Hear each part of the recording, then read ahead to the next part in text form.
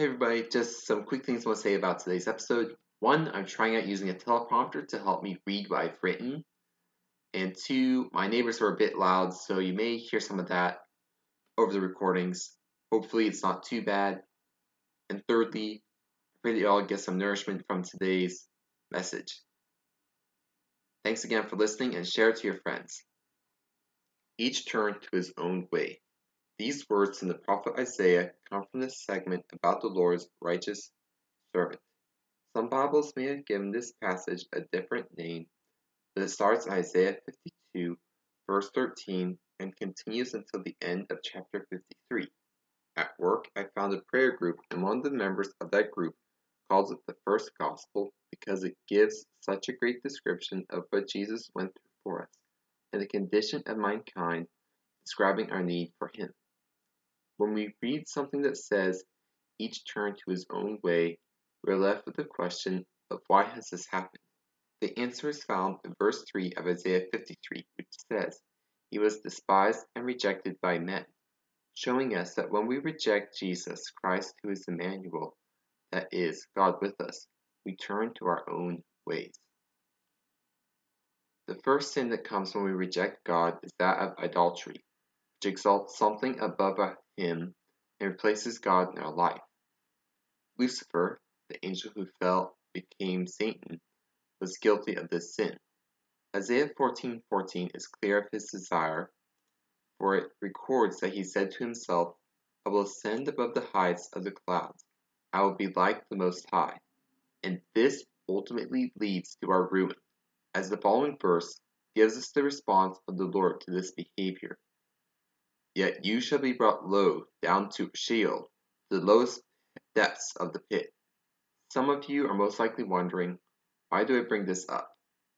I bring this up because of the recent Supreme Court ruling, which overturns Roe v. Wade. The original ruling of Roe v. Wade was a terrible ruling that led to the death of 62 million children, and the number is increasing still.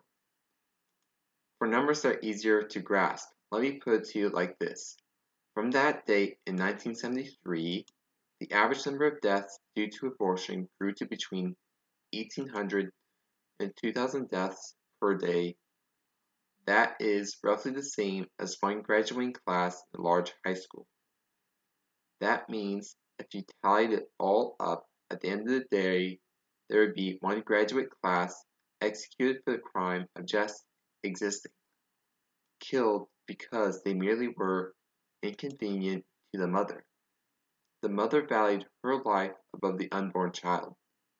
She said that one life was worth less than hers, which goes against the statutes of God, who values each individual life as priceless and unique. In this action, they have placed themselves as a replacement for God, and when a nation does this, it will definitely earn the punishment of God.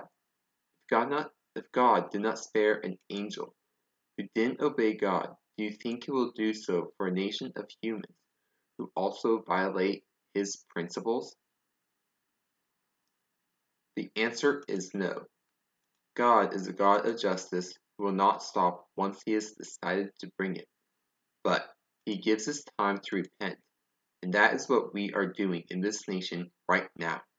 Overturning Roe v. Wade allows the individual states to decide where they stand on this matter. It makes it so that God is able to save a remnant from His wrath. Those places that have decided to return to God about the value of human life, and when it starts, are able to receive the cleansing of their sins, while the others are being reserved for wrath. For now, however, we are being spared the wrath that is being stored up for us, because of what we are told in 2 Peter chapter 3, verses 8 through 10. But do not forget this one thing, dear friends. With the Lord, a day is like 1,000 years, and 1,000 years are like a day. The Lord is not slow in keeping His promise, as some understand slowness.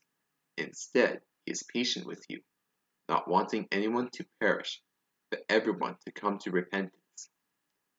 But the day of the Lord will come like a thief in the night. The heavens will disappear with a roar. The elements will be destroyed by fire. and the earth and everything done in it will be laid bare. Before the wrath comes, there is a warning of impending judgment and a time to repent, a repentance that will be recognized and honored by God. This is a fact that Jonah knew, and is why he ran away from the city of Nineveh, heading to Tarshish, so that the evil city might be destroyed. Jonah is a quick read, but it's in the last chapter where we see that Jonah wanted the city to be destroyed, and then God has to give him an attitude adjustment to realize how he cared for those people as well. It doesn't take more than a quick internet search to find many preachers speaking out against abortion and other forms of sin that have been glamorized in our society. People have been told to feel no shame for their sins and even boast that others may know about what they are doing. Israel is the nation that was the chosen people of God, from which he would bring forth Jesus the Messiah. But even they were not spared to tortures and sufferings of life. They would repeatedly turn away from God and live how they wanted, which caused them to lose the protection of God, so that enemies would gather together and ravage the land, taking all food from Israel. Israel would then turn back to God for salvation, and a rescuer would be sent to them, who would be a military leader against their enemies, securing their nation again. Read Isaiah 57, verse 12, and you will see that God has nothing against people getting the fruits of their labor. This chapter speaks of Israel's idolatry and turning away from God, detailing how they would worship idols, saying things above God as though they were a God above Yahweh. And here is what he tells Israel at the end of that chapter in verse 12. When you cry out, let your collection of idols deliver you. The wind will carry them all off, a breath will take them away. But he who takes refuge in me shall possess the land, and shall inherit my holy mountain. Isaiah 57, verse 12, ESV version. Israel was favored by God, but not even he would spare them discipline when it was needed. Look at that last sentence. It refers to those who take refuge in God, inheriting his holy mountain and having possession of the land. When you take refuge in something, it has the connotation of you trusting it to be a place of safety, a good place in turmoil. By taking refuge in God, you are saying to him, I trust you wholeheartedly. If you trust God, you will obey him in all his commands about right and wrong. You listen to his teachings about righteousness and the need to repent from sins. It develops within you an understanding of who he is, which causes you to change. It reveals the deepest part of our being and will show us in detail where we are fallen. These places are shown for the reason of purifying us.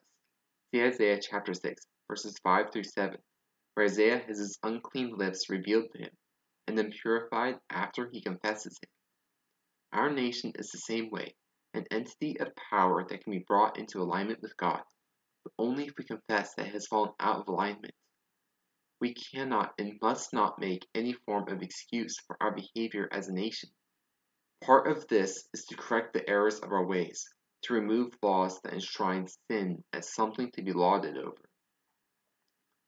Those who worship sin will fight to defend it, and those who love the Lord will fight to destroy the laws of sin, while bringing with them an offering of salvation to the captives, bringing with them the word of God, which is able to bring rescue to the captives of sin, a message that we are able to be made free. We tell of the one who Isaiah records as being pierced for our transgressions, crushed for our iniquities, who received the chastisement that brings us peace, and by whose wounds we are healed. I only pray that we are not in the time like King Josiah, who was told that Judah would still suffer and be destroyed, but that wouldn't happen during his reign, because he sought the Lord. Please pray to ask God to have mercy on us as a nation, to bring a change in the hearts of man, so that we might be spared his wrath for now.